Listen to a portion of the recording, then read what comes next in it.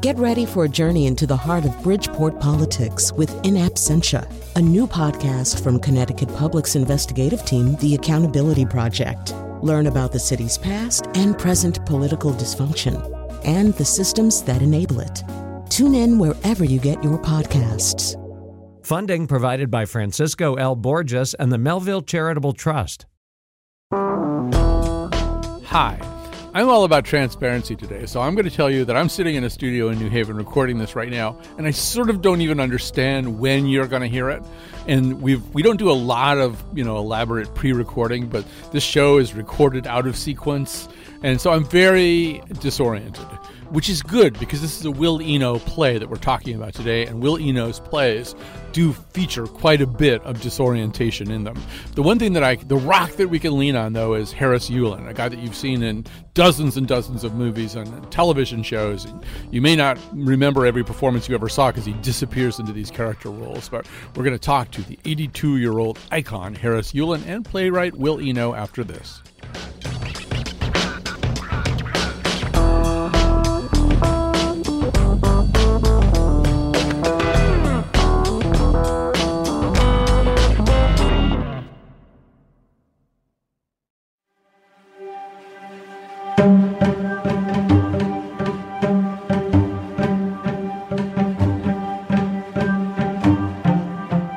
Welcome. I'm in New Haven. I'm really excited. I'm sitting opposite a man I've seen on stage quite a few times and on movies and in television shows and in my dreams and who knows where else. Walking out in the woods, maybe. Harris Yulin is here, and he is currently appearing in The Plot, a brand new world premiere Will Eno play that's being done at the Yale Rep. First of all, welcome. It's great to have you back in New Haven. I saw you here in 1979 in Watch on the Rhine. Yeah, thank you. It's very good to be with you, having listened to you countless times. I know I'm having trouble processing that idea, but so Watch on the Rhine, went to Broadway. Was that your first Broadway appearance? It was. Yeah. Yes. And you surprisingly were a dark and brooding presence in that Lillian Hellman play. Yes, is that the way you saw it? Dark and brooding. Well, I don't actually remember everything about that play, but I do remember you. You are the person that I remember from that play. You as that particular person, Count Dubrovnik. Yes, exactly. I don't know, so much to ask you about, but maybe the thing to begin. You've done so many roles in so many different ways. The New York Times called you the character actor, but you also on stage are often in starring roles. Is there one particular role that people are the most likely to remember you for if you get stopped in the airport by somebody? Is there a thing that they always bring up? Well, yeah, Scarface is probably the most prominent thing people remember. So the word on the street, Tony, is you're bringing in a lot of yayo. That means you're not a small-time punk anymore. Public property now. How do I know you're the last cop I'm going to have to grease? What about Fort Lauderdale? Metro? DEA? How do I know what rock they're going to crawl out from? Well, that's not my business, Tony, I don't cross no lines. Listen, you think I want this conversation going any farther than this table? My guys got families. They're legitimate cops. I don't want to see them embarrassed. If they're embarrassed, they're going to suffer. And if they suffer, they're going to make you suffer. Comprendi? You understand what I'm talking about? By the way, I've got a vacation coming up. I'm going to take the wife to London, England. We've never been there. So throw in a couple of round-trip tickets first class. You got to smile more, Tony. You got to enjoy yourself. Every day above ground is a good day. Does that bring back any memories? A philosopher. Who knew? Yeah, a philosopher. He is, right? Yeah. He's maybe the closest thing in that movie to a philosopher anyway. It does bring back a memory, strangely enough. Of sitting there and doing that scene, but I didn't remember the scene at all, except for the first-class tickets. Al repeats it later in a later scene. I want to talk about all the different kinds of acting that you do. When you do a role like that is, I think, character acting, is there a preparation process that's kind of different? Are you, in many ways, kind of preparing some kind of subtext for the character that isn't necessarily in the script? I mean, do you have to think through who that guy is? How do you mean think? Well, I guess what I'm thinking is you've got a screenplay in front of you where Mel Bernstein says this and he says that, but do you have to begin to imagine a little bit of a life outside what you can see on the page there to get who Mel Bernstein is going to be as you play him? I think that sort of happens subconsciously or unconsciously, or it just starts to happen. I think it happens to all of us. We read a characters in a book or a play or whatever, and you start imagining things, maybe not even specifically, just in a feeling sense or in a, atmospheric sense. The role that you're playing now in this Will Eno play, we have a problem because the most interesting thing about this role is the thing we cannot talk about. Right. But you are playing a guy somewhat similar to the role that you were playing in Ozark, a guy who is really thinking pretty hard, I think, about mortality, about what's going to happen next. Maybe you could just say a little bit more about this. First of all, you're 82 years old. You're going to be in some roles like that, right? I hope so. I haven't thought of this in connection to the guy in Ozark, who seemed to me a very different guy. Yes, he and Reddy are very different. I would agree. He seems, that guy in Ozark, I mean, first of all, he's like, in some ways, the most helpful and well-adjusted person in this incredibly dysfunctional environment. If you put him in another environment, helpful and well-adjusted are not words that would come to mind. But in that world that's kind of constantly unraveling for the other characters, he's kind of a rock. Yeah, that's the way my wife saw it. Yeah. I've got a bad heart. Yeah. I need a new one, but I'm 82, so I'm not getting one. My cardiologist tells me that I've got a year, 18 months tops. He's a dothead. But other than that, I've no reason to doubt the man. I'm sorry. I'm selling the place under the condition that I be allowed to live here until I die. I have a hot plate in the fridge. I can move downstairs. Any luck, we can go weeks without seeing each other. Well, there it is. I understand it's an unusual condition, and I've priced the property to reflect that. How many kids do you have? 2. Girl and a boy. How old's the girl? 15. Why? Oh, we're in a septic tank here, not a sewer line. She's gonna chuck her period plugs down the crapper. You're gonna foot the roto-rooter bill when the tank backs up. I beg your pardon. Period plugs. One thing that has become clear to me over the last, say, 15 to 20 minutes is that Harris Yulin, while he's here in New Haven, has gotten involved with a much younger woman. Now, her name is Albertine, and she's like 5 or 6 years old. But Will Eno's daughter seems mildly obsessed with you. Well, I'd like to think so. But, Albertine has a wide range of interests and passions. and you're just one of them. I think so, yeah.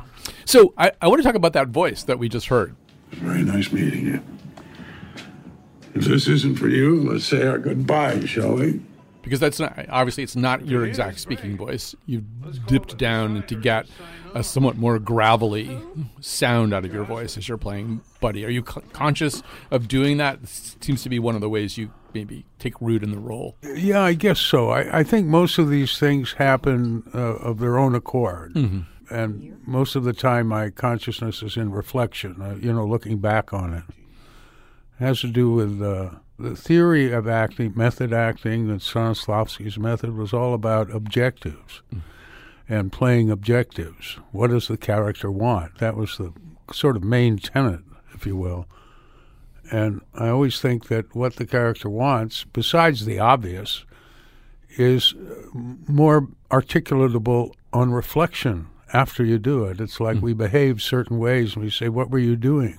And say, well, if I think back on it, this is what I seem to have been doing, rather than being able to say beforehand. Well, I think that seems right anyway, because that's how we are when we're just being people, right? I mean, right. I think we're considerably less aware of our objectives, of our underlying motives, than we are with a little bit of distance from them. Exactly.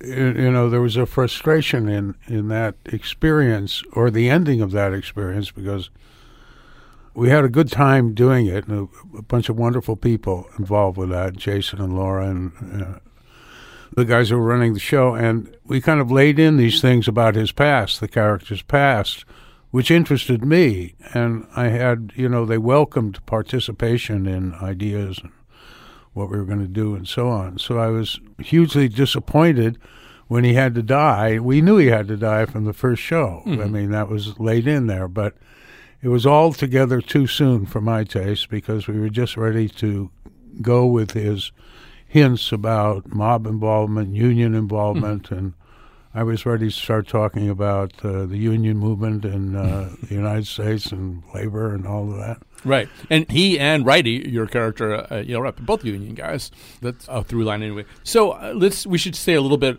because we're taping this all in reverse, I've already had a detailed conversation with Will Eno about the plot, but the listeners haven't heard that yet, so we have to come back. And the plot, the title is something about quintuple entendre. There are a lot of plots. There's a graveyard plot. There's a scheme that's a plot. There's other plots of land that are unfolding here. I guess maybe the first question I would have is, you probably can pick and choose your roles. So what drew you to this particular script? What did you like about it? Well, I guess it's the same with any script, no matter the style or the way it's written. There's just something about it that grabs you, something that feels like life to you. Mm-hmm. And, so it did. And then, of course, Will is Will. There's no other Will. There's no one quite like Will. So having seen a play of his but not been in one, I was very anxious to enter this world and see what it was like. Well, I think he is a really masterful dialogue writer. His spoken words, I mean, I guess that goes with being a good playwright, but I love the rhythm and lilt of the way that his characters talk in his plays. Yeah, well, he would love that, because he's a lot about rhythm. Yeah, no, I mean, it's obviously there, that there are just obvious beats there. But you, as an actor, you must be also very finely tuned to... I'll tell you a very quick story. So you were in Watch on the Rhine with Jill Eikenberry. So I was asked, I'm not an actor, but I was asked to act in this thing that was kind of a vanity production that was going to be done once. And they had hired Michael Tucker and Jill Eikenberry. And then they hired me. And I'm not an actor. And we had to rehearse. Rob Ruggiero was directing it. We just had to rehearse for like 24 hours and then just do this production. And there was a moment where Rob, the director, wanted to add a little beat into something that I said.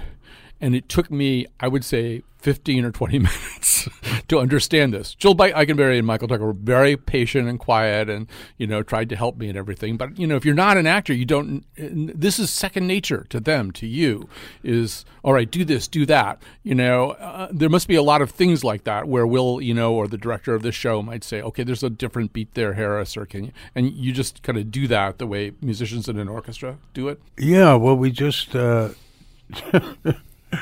Will, and, probably me too, are both relentless kind of people in pursuing whatever it is we think we need to accomplish.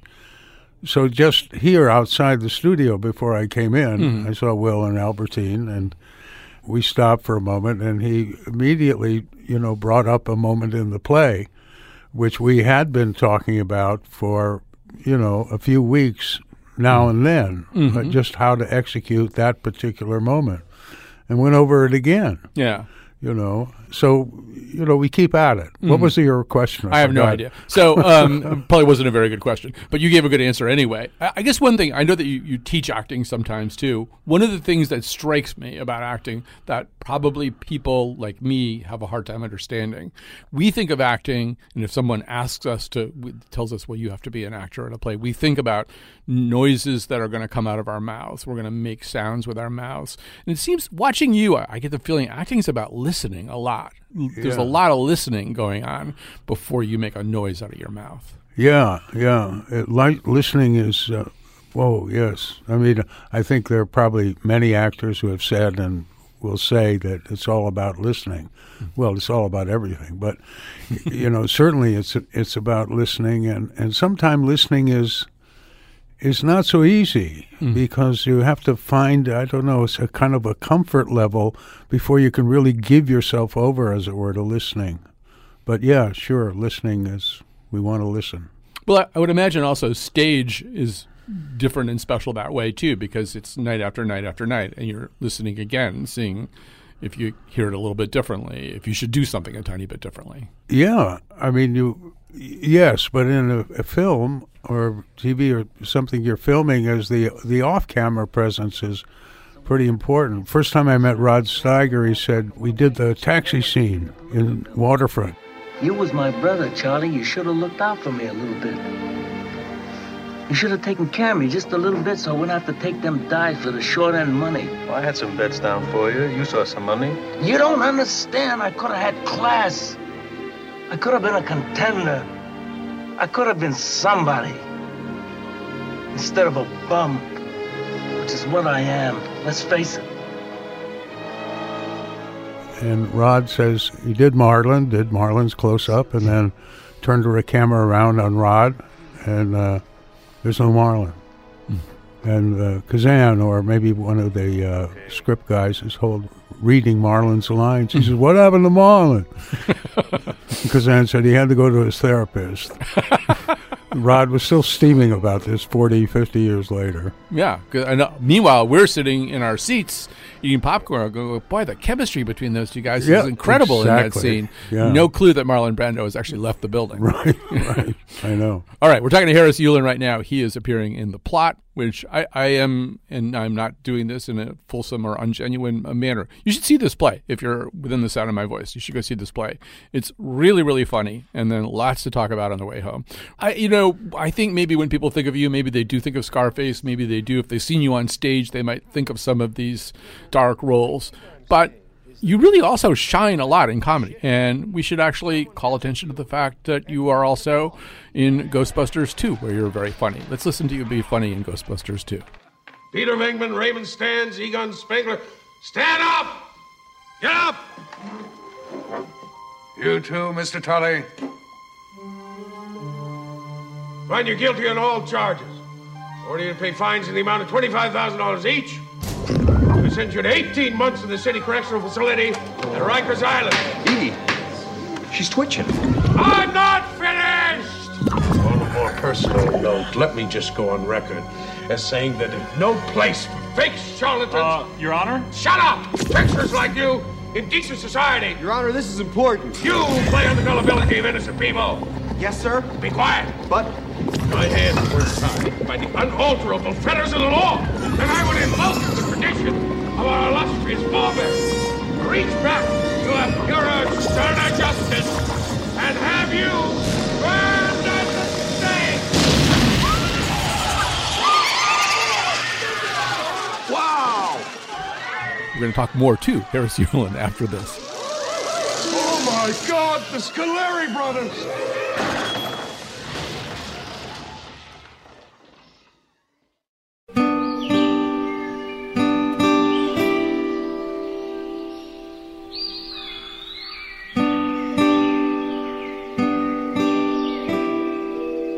So we're back. I'm talking to Harris Yulin, the great actor. He's appearing with a whole bunch of other really talented actors in The Plot at the Yale Rep. That's a Will Eno play. So I tried this out on Will Eno, and it didn't seem to make a big impression on him. I'm going to see if I can make a big impression on you. And this is actually something our producer, Jonathan, figured out, not I. So Will Eno's mother was arrested in a protest. I think it was like an anti-nuclear waste protest or something, alongside Ed Asner. Ed Asner is a buddy of yours, right? I mean, you've worked with him and done stuff with him. Uh-huh. Is that an impressive connection or not, or do you find that? First of all, did you know that? No, I had no idea. I have no idea. Will and I are new acquaintances, so we have not delved it much into family, just very superficially. And particularly the arrest records of family, which often come a little later in the acquaintance anyway. Yeah, but I'm glad to hear it. Yeah, it's cheering news. Well, it also means, and now it does seem as though a lot of actors are getting arrested again. I mean, We thought Sam Waterston got roasted at the Yale Bowl a couple of weeks ago. Oh, did he? Was Sam there? He was there for the climate change protests, yeah. Uh-huh. Oh, that's great. Whether he was fully processed by... I think when they realize they've got the law and order guy, they think, we got to kick him loose. We can't have a lot of paperwork saying we had Jack here, you know. The wrong kind of paperwork. Yeah, wrong kind of paperwork, exactly. Yeah. So I want to talk a little bit more about some of your notable appearances. See, if I were going to bother you in an airport, which I probably wouldn't do, I might bother you about The Unbreakable Kimmy Schmidt, which is, I'm just a huge fan of this show. And you played the paterfamilias of more or less the Snyder family that owns the Washington Redskins. 75? Orson, you look fantastic. What's your secret? Well, I have the organs of a 35-year-old Guatemalan gardener. Oh, he died of natural causes. He fell on a shotgun. Thank God we had the bathtub full of ice ready to go. I want to thank you all for being here tonight, especially Stuart and Phoebe, who delayed their honeymoon to Westworld so they could join us. Big deal. So here's to doing this again in 5 years, when I'll be 80. My organs will be 40, and I don't know how to do orangutan years, but my penis will be 8. I have several things I want to ask you about here. First of all, you've played any number of bad guys or complicated guys who maybe lean a little bit bad. But there must be quite a difference between having to play someone who is genuinely bad in a very serious situation and someone who is comically bad in a comic situation. I mean, watching you do that role, I think, oh, well, Harris is having a lot of fun. He's really having fun here doing this. Am I wrong, first of all? No, you're absolutely right. I was having fun, but I'm usually having fun no matter what I'm doing. Even if you're playing someone genuinely evil with consequences. Yeah. I mean, I can't even come to mind who is genuinely evil or quite what that means. It comes into my a movie called The Believers. Mm-hmm. John Schlesinger made, and I was playing a character who was involved in a cult. It is God's will that innocence redeem the world. Why, we give our sons to war in the name of peace, sacrifice our children, our families to false gods, ambition, lust, pride, hypocrisy. It is all lies. I was a slave, I had no life. You have no life. God gives you life. You give them innocence. Is Martin Sheen in this? Yeah, Marty Sheen. And I'm getting prompts from the booth here. Yeah. Oh, good. God, it's great to have that. I wish I had that. I know. I can sound so smart. And the character was it killed his son.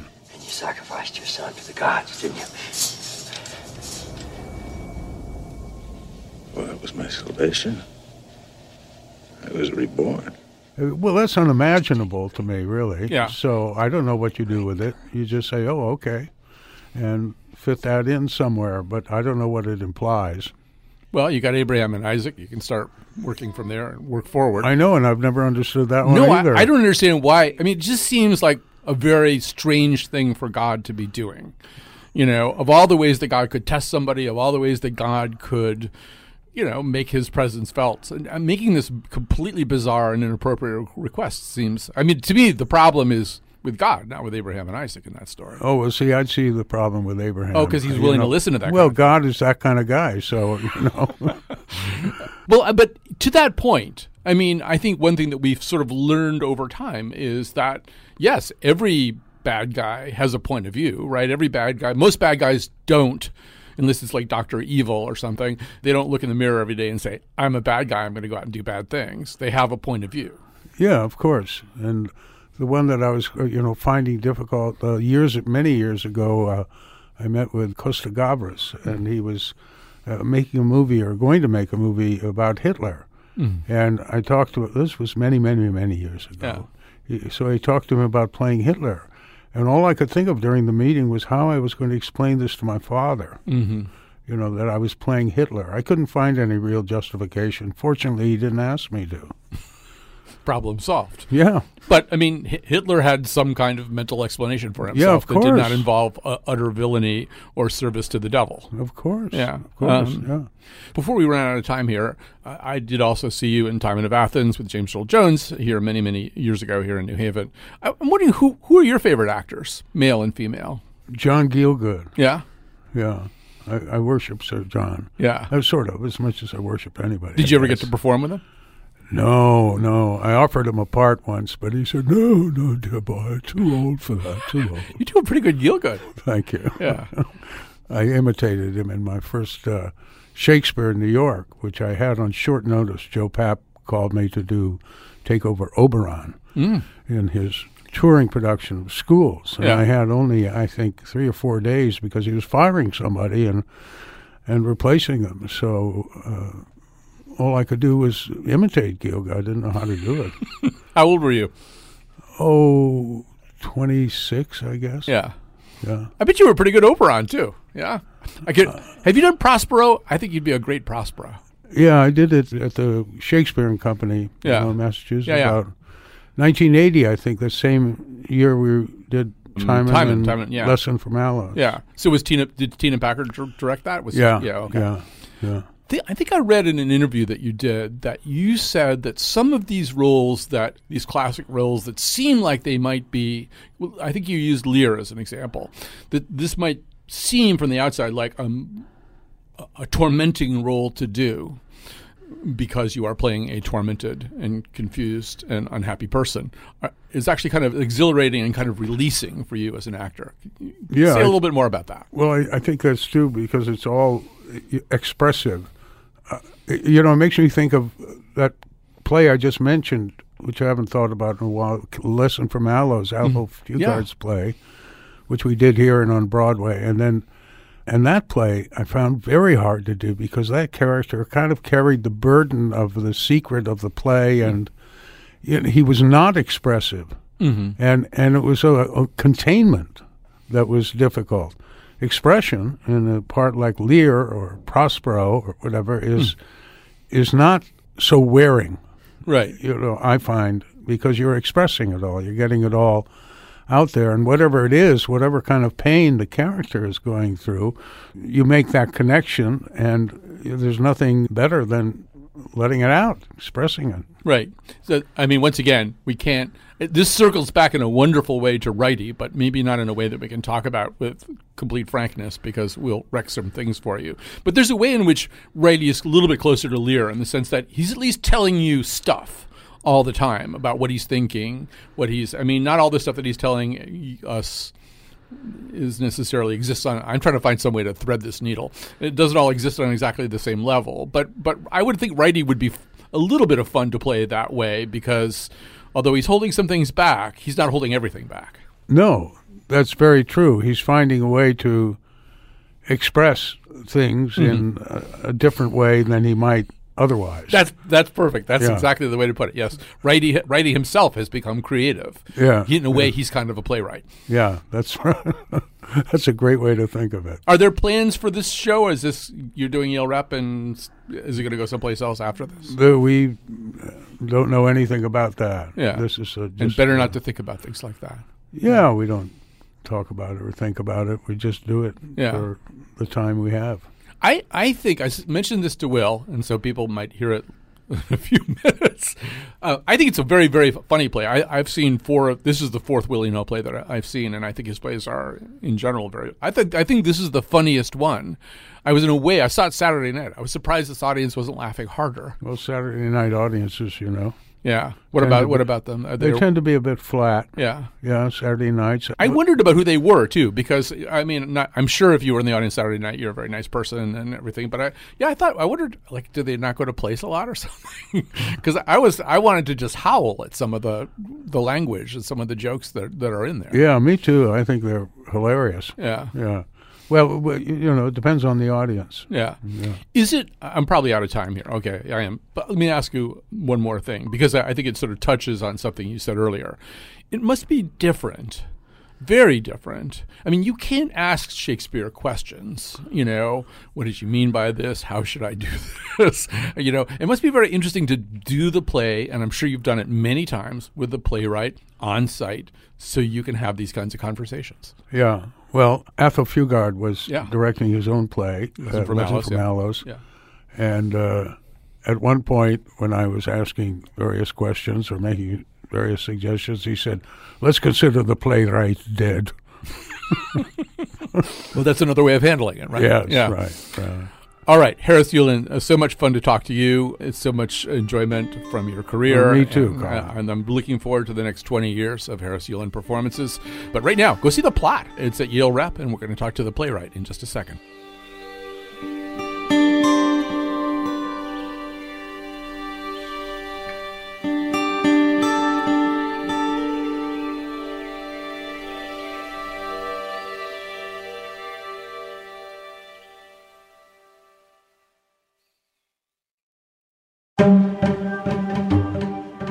So before I proceed on to the next interview, I want to first of all mention that we're doing this down in our Gateway College studios here in lovely New Haven, and Jonathan McNichol is engineering and producing and doing everything. I don't think I have to thank anybody else. No, that's it. It is literally for once a one-man show here, or perhaps a two-man show. So thanks to everybody who helped us in other ways that I can't possibly imagine. All right, so we're going to spend the final part of the show visiting with the playwright. You've been listening to Harris Yulin talk a bit about being in this brand new Will Eno play at Yale Rep, The Plot. Now we have Will Eno, the playwright, here with us. And first of all, I just want to say this must be an unusual time for you. Do I have this wrong? Are you not having two world premieres of your plays at roughly the same time? I am, and it's an incredibly fun and exciting and busy time. And also, it's funny, there is a scene in this other play, The Underlying Chris, which just opened down at Second Stage Theater in New York, where there is a radio interview as one of the scenes. And as I look around the studio, I think they did a pretty nice job of a radio studio. See, now I'm glad that this is happening now, because if I had interviewed you before you wrote The Underlying Chris, and then I saw the radio interview scene, and if in any way I felt as though some of the absurdity of radio interviews was being called to our attention, I would feel that it might be me. No, I hope you wouldn't feel that anyway, just because I think it's a good faith effort. Yeah, I just think it's an interesting way to move some information forward, the idea of a radio interview in a play. But anyway, yes. Right. So I want to maybe just begin with the title. The title obviously is not simply a double entendre. It's probably about a quintuple entendre. You're talking about a plot of land. You're talking about a cemetery plot. You are talking about a plot. Maybe you could say a little bit more about the title. Yeah, just that it started in the simplest way of just a plot in a cemetery or a plot of land that people are kind of scheming about. And then the more I kind of dove into working on the play, the more I really got excited and was really kind of, in a way, even kind of moved by the idea of both the history of plays wherein a plot is a major device, and also just the long history of human beings trying to achieve things on Earth, and how when we do that, we can certainly bend things to our will and to our idea to a certain extent, but then there's other people who have their own plots and machinations that they're up to, and then there's just the force of nature and the force of biology and gravity and all that sort of stuff that is acting at the same time that we are acting. Well, I mean, the play is graveyard specific, and also, as you say, general all the way out to the forces of the universe. But let's talk about the graveyard for a second. I attended this with the person I always go to plays with, and she loves graveyards. And in fact, we were in the town of Sligo on her birthday a couple of years ago, and I took her to what I would regard as the most depressing and upsetting old Celtic graveyard that you could possibly imagine. And she was absolutely in heaven and enthralled, and we're walking around in this kind of depressing Irish drizzle in a graveyard. I'm a person, I would visit graveyards as necessary, but not volitionally. What's your relationship with graveyards prior to approaching one in this play? Somewhere between you and your friend, I think. Although my mom is a Fitzpatrick, and I'm half some version of Irish. And I had not been to Ireland until I think it was 2011. I took a trip over there, and I can't remember. I was just trying to think of the name of a place. I visited a graveyard that was so moving, and I got there accidentally because I think I was trying to get to some other place. But I had one of those. It was a rare sunny day in Ireland, and I do find the places quite moving just because on the one hand, there's they represent a certain amount of turmoil and grief and people rending their clothes and all that sort of stuff that goes with death and loss. But then they're always, almost necessarily, they're pretty contemplative places and often naturally beautiful places, and they often just the idea of a cemetery in slight disrepair is a sort of a metaphor of a metaphor of a metaphor, because that's these people's lives being honored, but they were honored 300 years ago or 500 years ago or whatever it is. So you just see the force of, rain on stone and things like that. So, yeah, it certainly struck me as metaphorically a tidy place to set a play about human endeavor, and also just a beautiful place and a quiet place, too. Well, it's an interesting question who they're for, right? And so the character played by Harris Yulin in this play, Righty, he's approaching this as a place for him. He talks about it anyway in the early parts of the play as a place for him to be buried. But graveyards, I don't know how useful they are to the people being buried in them. They're more probably, that's a very sort of hopeful thought, that the graveyard would be meaningful to you after you die. Graveyards for the most part are for the people who haven't died yet. That's true. And it is interesting to think, if you do think of it for yourself, then the idea of sprinkling your ashes in the Atlantic Ocean it's at least that's even, if it's a hopeful thought to have a spot where you might be buried, it's even more hopeful and in a beautiful way kind of self-aggrandizing notion to say, the Atlantic Ocean is the only fitting resting place to contain the history of me on Earth. Now, I've seen a total of 4 Will Eno plays, and that may be an inadequate sample size, but I felt as though this, first of all, I should say, and not by way of ingratiating myself with you, I really loved this play a lot. I saw it on the second night of its previews, so it's obviously a thing that's still cooking on the stove a little bit.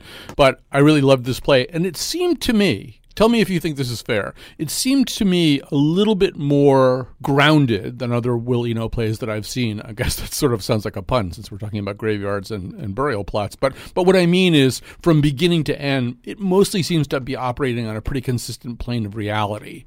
There isn't quite as much of the absurdism that you maybe are noted for. Or does that strike you as a completely inappropriate thing to say? No, entirely appropriate and very kind and very thoughtful, and I accept it all. And I think that's right. I think I was much more concerned with just kind of consistency of all the different kinds of consistency that you can strive for in writing something. This is just a side rant. If I when it comes to absurdity, I just saw someone had said something about a play, Middletown, and thank you also for seeing 4 plays, and I think that's probably a great sample, and so you have the authority to opine left and right as far as I'm concerned. But someone was talking about this play Middletown, which has a short scene which is an astronaut from this town of Middletown, and we hear from him as he's floating over the Earth and talking about his town and the Earth. And this was cited as an example of absurdity, and I just particularly bristle at that term, but that in this case I just think that's not absurd. That's something that human beings achieved 50 years ago, and it was a culmination in many ways of mathematics and logic and the beauty of human imagination and all this stuff.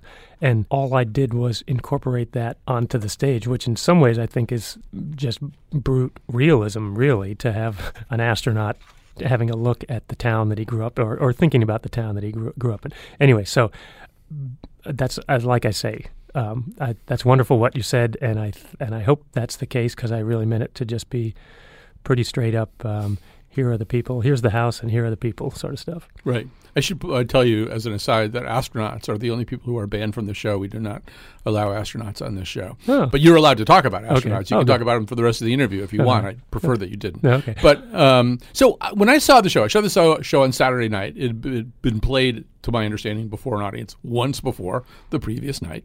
And I thought, I find your plays very funny. I thought this was maybe the funniest play of yours that I've seen. I saw Middletown, I should admit, at the Yale Cabaret, where you can have wine right at your table. So I don't remember Middletown quite as clearly as I remember your other plays. But I was laughing all the way through this play. But it was a preview audience. I thought they were a little reticent. And I'm wondering, as a playwright, as you're watching a play grow through previews, I just thought I was starting to hold back my laughter because the people around me weren't laughing as hard as I thought they should. Are you listening for that? Do you care about that? Are you worried about that? I think definitely have done some writing over the past couple of days, and I know we've rejiggered some things. And one thing, I hope it's a funny show, and I hope people are finding it funny. And I think we maybe had some stuff that was sort of suggesting or might have been encouraging some feelings of reverence with respect to the nature and natural sounds and stuff like that. So we've definitely been scuffing that up a bit in terms of the transitions and stuff like that. So I hope I do think it's very funny, and thanks very much. And I think the actors are doing a great job with playing it really straight to be funny. And also, I just have to say my daughter here has joined us in the studio, and she's doing her alphabet over there. And those are incredibly detailed A, B, C, D, E, F, G, Albertine. Just anyway. Right. Albertine is an additional guest on the show today, and if she feels as though there's something she needs to chime in about, possibly she will. Oh, yes. Yeah. There's an amazing drawing of headphones and a microphone already that I'm glad to have as a record of this time here. I don't know if astronauts being banned from the show and you throwing them back over the Yale Cabaret are connected in any way, but I connect those two things in my mind somehow, that there was some massive brouhaha. But yeah, they could have been. There could have been an astronaut sitting near me that night, and things didn't go well. It could have been Buzz Aldrin sitting at the next table. He's a big Yulin fan. People know that. So one of the things that I love about your work is the way that you use language, and particularly as playwrights tend to do, the way you use spoken language. And I just have to assume that you're a very, very careful listener. I mean, I don't know, if you're sitting in an airport and people are talking, are your antennae up? Are you listening for little verbal tropes they might be engaging in that you'll want to steal? Kind of yes and no. And certainly Albertine here, my daughter, she's done a wonderful thing all your life in kind of joking around. You would say, pretend you say, and then you would come up with the thing that you wanted me to say. I always loved that. And right toward the end of the play has something about, he uses that particular construction of pretend you say. So certainly it's so fun hanging around with Albertine as we both move deeper and deeper into the English language. I mean, as an example, there's an awful lot of language in this play. So if I quote one line, I don't think it'll mess things up. So there's this character who's this rather cynical and, for the most part, conscience-free real estate developer. And at one point, he's trying to make some point to, I believe, his young protege, who's also a little bit more than his young protege. And at one point, he says, "The world is the world." And she looks at him and she says something back. And he looks at her again and he goes, "The world is the world."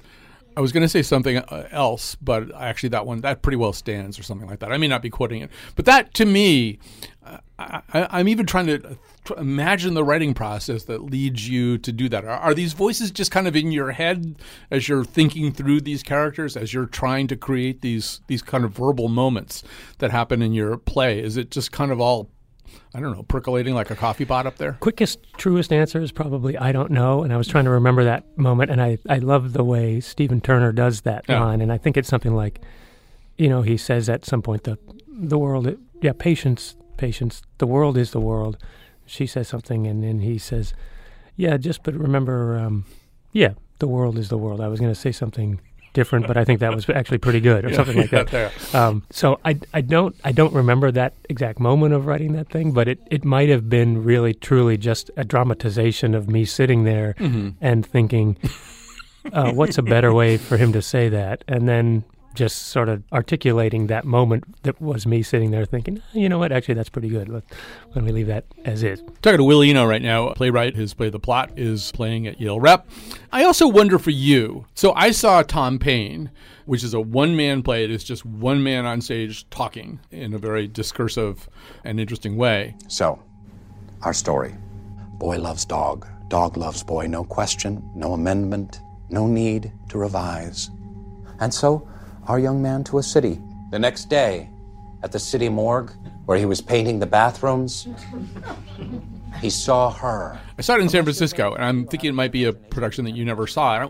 But I'm also wondering, if you see, let's say, a staging of a play like Tom Paine, what is that like for you to hear maybe a different actor that you've had maybe a little less time to react to in rehearsals? And I mean, do you have actors making choices that strike you as, oh no, that's not the rhythm I wanted that in, or that's not how I wanted that said, or his emotion here doesn't really strike me as correct? Or are you just sort of cool with what anybody does with what you've written?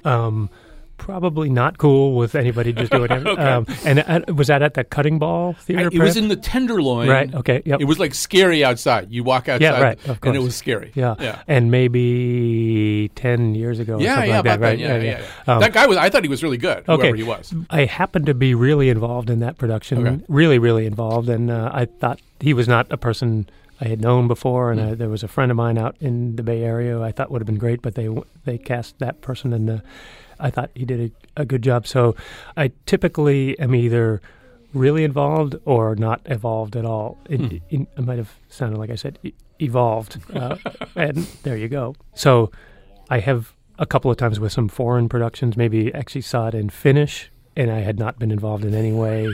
That really was, I mean, I wrote it, and I went over the translation with a native Finnish speaker, so I was aware that it tracked pretty well the original, but I could not have told you within 30 minutes of where we were in this 1 hour long experience, just because I think Finnish and English share the word sauna, and that's maybe it. Yeah. But that must be also odd to listen to people laugh or gasp or react, and you don't really know what they're laughing or gasping or reacting to because they're Finnish. Right, yeah. Or, and also to hear people sit in stony silence, and you don't know what they're sitting in stony silence in response to. Well, that could be just a Finnish thing, sitting in stony silence. That's true. It could be the national pastime there. So I want to just, since the beginning of the show was, I should just be honest. I sort of believe in being honest about stuff. So we're actually recording the show out of sequence. I'm talking to Will Eno right now. Then I'm going to talk to Harris Yulin, whom you have already heard if you've been listening to this entire show. So, because why pretend? Why be fake? I should ask you a little bit about Harris Yulin. He plays righty. He plays a union guy who appears to have a real affection for a couple of very specific places. One of them is this graveyard. This is Harris Yulin is just a kind of legendary guy. It's going to be kind of exciting to have him in your show. It is such a total thrill, and I had not worked with Harris before. My wife reminds me he was the doctor on Little House on the Prairie, and she remembers him from that. And he was everything. No, it's incredible. Yeah. Boy, I'm glad you just said that straight up, that we are out of sequence a little bit here, because I can't wait. But I had such a blast talking with him the other night, and these stories, he does not beat you over the head with these stories. They sort of gently, slyly come out as you shoot the breeze with him. But he talked about doing a cabaret with William S. Burroughs in Paris, where they'd both sit on stage on little stools. He talked about Norman Mailer chasing him around, trying to get him to play the Norman Mailer character in the play Deer Park. He's an absolute joy, and he's an incredible inspiration. I don't know if he's 82 years old. Or he's 82. Yeah. So I don't know if you and Harris Yulin have discussed this or not, but there's a connection, and the connection I think would be Ed Asner. Your mother was arrested at some kind of protest in the company of Ed Asner. He and Ed Asner, I think, are old buddies and have done projects together. I'm sure, and like you say, Harris has done so many great things. I'm sure. It's almost like the Kevin Bacon game. Yes. But it's almost try to find someone who is not. Yes. Try to find someone you cannot connect to Harris Yulin. Or if you're playing the Kevin Bacon game, go to Harris Yulin right away. See if you can make it. Right. It could be just like a one-stop thing. Right. You know? Yeah, exactly. Yeah, my mom did, I think it was out in Arizona or I can't remember, forgive me, but it was protesting a federal nuclear waste site somewhere in the Southwest. And I think she ended up on the same bus as Ed Asner as they were all being carted off to wherever they got carted off to. Well, I want to ask you one last thing or make an observation and, again, have you react to that. I should first of all say that Jonathan McNichol was the person who figured out the Ed Asner thing, and he's now pointing out to me that Harris Yulin and Kevin Bacon have never worked together. So don't imagine that there's some kind of express train in that game that you're going to automatically win. No, I just wanted to observe. I was trying to form a picture, having seen 4 of your plays, 3 of them sober. Like, who was Will Eno going to be? And you're not who I thought you were going to be. You seem very gentle and polite. I was picturing someone much more tortured somehow. Someone, wrestling with angels and demons. And I might have. That might have been my 20s and 30s. And I think I didn't start figuring things out. I think I just started going a little bit easier on myself and on the world. And then certainly this person, Maria, my wife, and I it has been just a just one joy after another hanging out with you Yeah. over there, Albertine. Right. She is, by the way, dressed more or less, Albertine is dressed more or less like an angel today. So yes, this is, wait, someone said, are you a snow princess this morning? And what did you say? Elsa, yeah. Yeah. Daddy. It's funny. That's actually a prepared statement. Right, As yeah, I was saying, yeah. are you No, going to say actually- anything? I was going to say it. Are you Yeah. going to say anything? And you said, I might just say, Daddy. No, she had our lawyers go over it Right. beforehand. Good. I don't. You wanted me. I can't remember. I don't know. I It was guess an what we're observation? really saying is that if Samuel Beckett had a sweet little girl who dressed like an angel or a snow princess, maybe he would have been a different person a little bit later in his life too. Right. I think about that guy. That guy lived to a very long age, and he worked all the way to the end of it. And I think, and I'm less and less interested in any connection between, or not connection, but I think I have a similar I think I see the world differently, and I feel the world differently. That said, I think there's a certain amount of kind of impish glee in that guy's work. Oh, yeah. And there's some real joy, I think. Right. Hello, kid. Hey, kiddo. But anyway. Yes. Well, first of all, if you're listening, go see the plot. I mean, you really will have a very good and very interesting time. And you'll have a lot like we had to drive back, 50, 55 minutes to get home. We had a lot to talk about in the car. So go see the plot by Will Eno. And can I just, at the very least, for the great work, I mean, it's an incredible cast, incredible direction by Oliver Butler. And Harris just really is, he's an amazing person to be doing what he's doing, and with such sweetness and such seriousness and all that. All right. Will, thanks for joining us. Thanks for listening today. Thanks to Jonathan McPants for getting us all organized down here at Gateway, to Steve Padla from Yale Rep for ushering people around and making it all work out just great. Enjoy your weekend.